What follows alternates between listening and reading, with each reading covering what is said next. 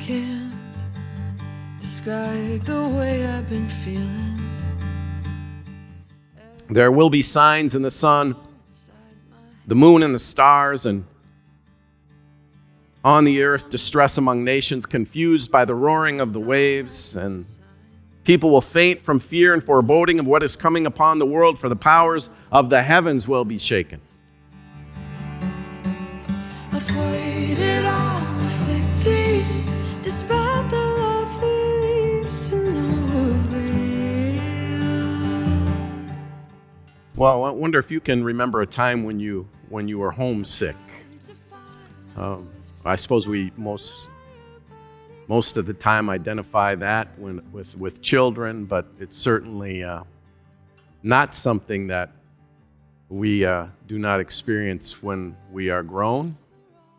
Of course, camp counselors are trained to watch for the signs of homesickness in kids, especially those who might be away for the first time. I can remember so many of those kids who were overwhelmed by being away from home. Tiffany White Smith, the author of the Book of Human Emotions, found in her research the profound meaning of homesickness in history. It's interesting, in the mid to late 18th century, homesickness was actually counted as a credible source of physical ailment and even considered one of several possible causes of death.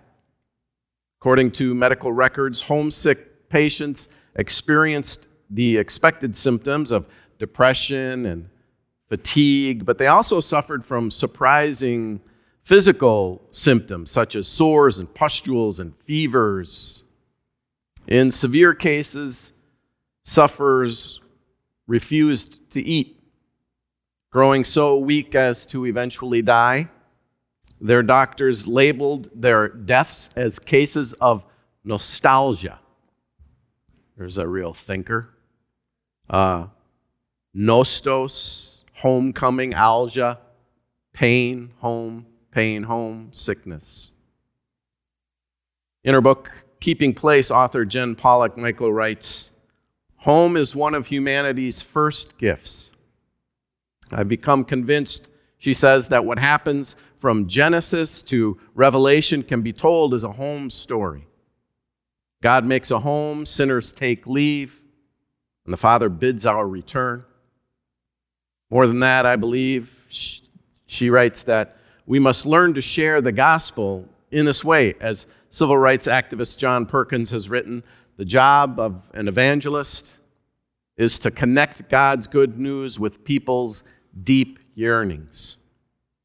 From the Syrian refugee to the suburbanite, people are longing for a place to throw open the door and breathe in belonging. They are looking for a home."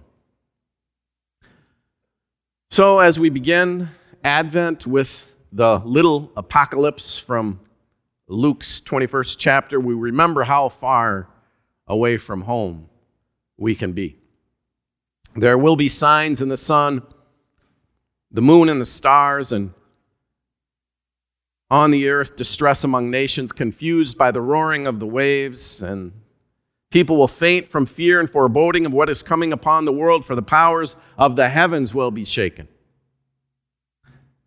In many ways, the feelings that these words evoke mirror the past couple of years of pandemic crisis, a world in turmoil, suffering from disasters, both natural and human-made, speaking to the realities and injustices of a chaotic world where there is so much death.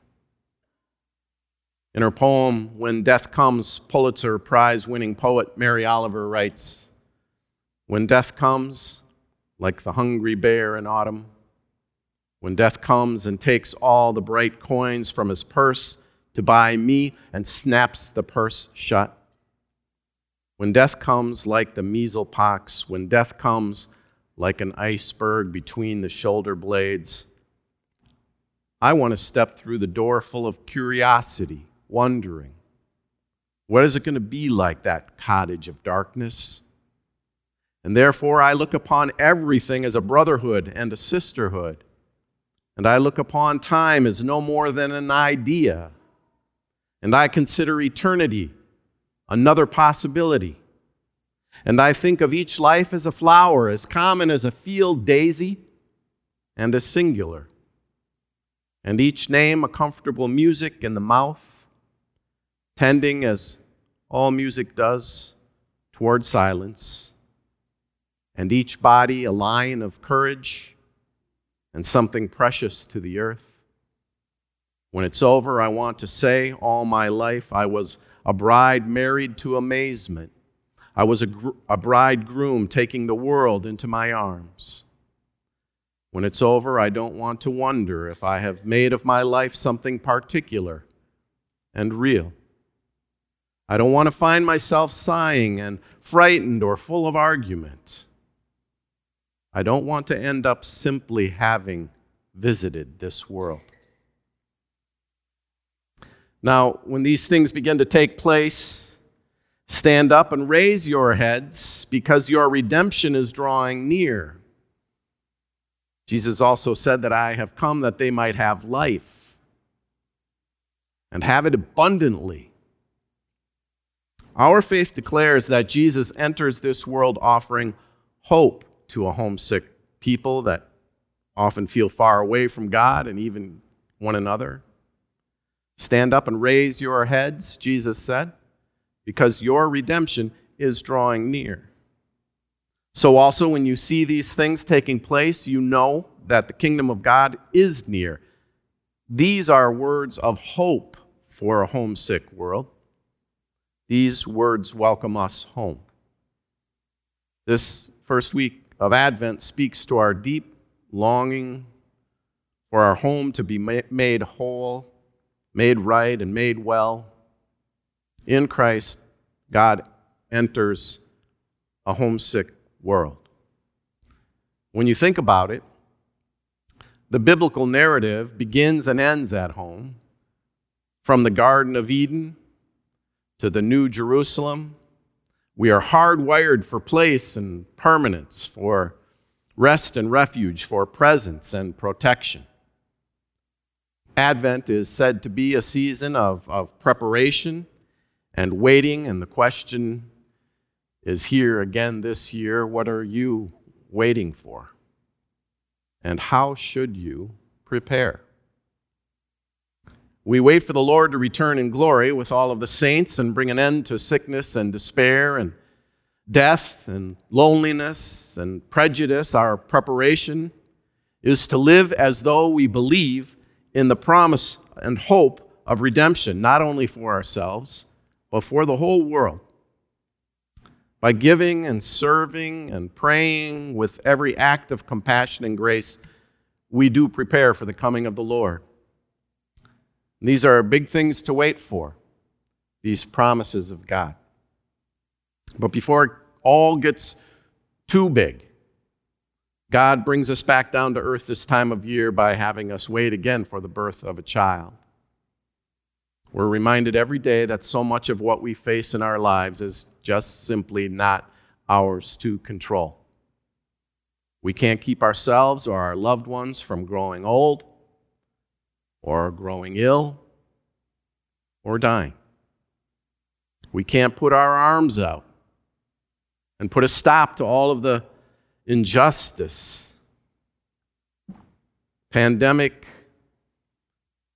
or otherwise, and unrighteousness in this world. We can't see into our own future clearly enough to know what may be coming next. And even though all this uncertainty, in the midst of it, there is hope and promise. We look for the one who draws us together as God's people. This one is a gift to us from God. This is the coming of the Lord Jesus. This is a promise that the uncertainty of our present and our future will not swallow us whole. And this promise on this first Sunday of Advent is for you. Stand up and raise your heads, because your redemption is drawing near. as you prepare and wait for the coming of the Lord, this season of Advent, I hope that you're able to make room for wonder and the surprise of God's grace. Into our fear and uncertainty, God has come. Everything has changed. Now we do have hope and a promise bigger than all of the problems in our lives and in the world, a promise welcoming us home. And so I will end as we began the service with our call to worship. Can one be homesick for something you've never known? We are homesick for a just world, for peace like rivers, for the end of suffering. Yes, we are homesick for joy that is contagious, for nations that feel like neighbors, and for hospitals that run empty. We are homesick for the world that God promises.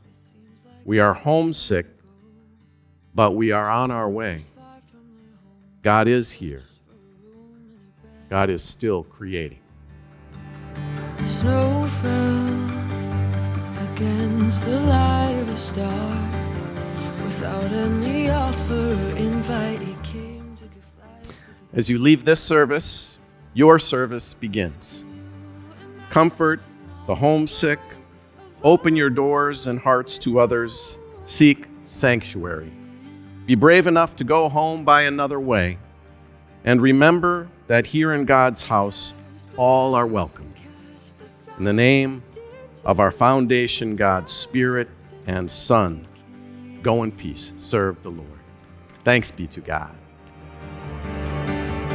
We can build a place for all the lost who long to be held inside your arms of love, the joy that sets us free. How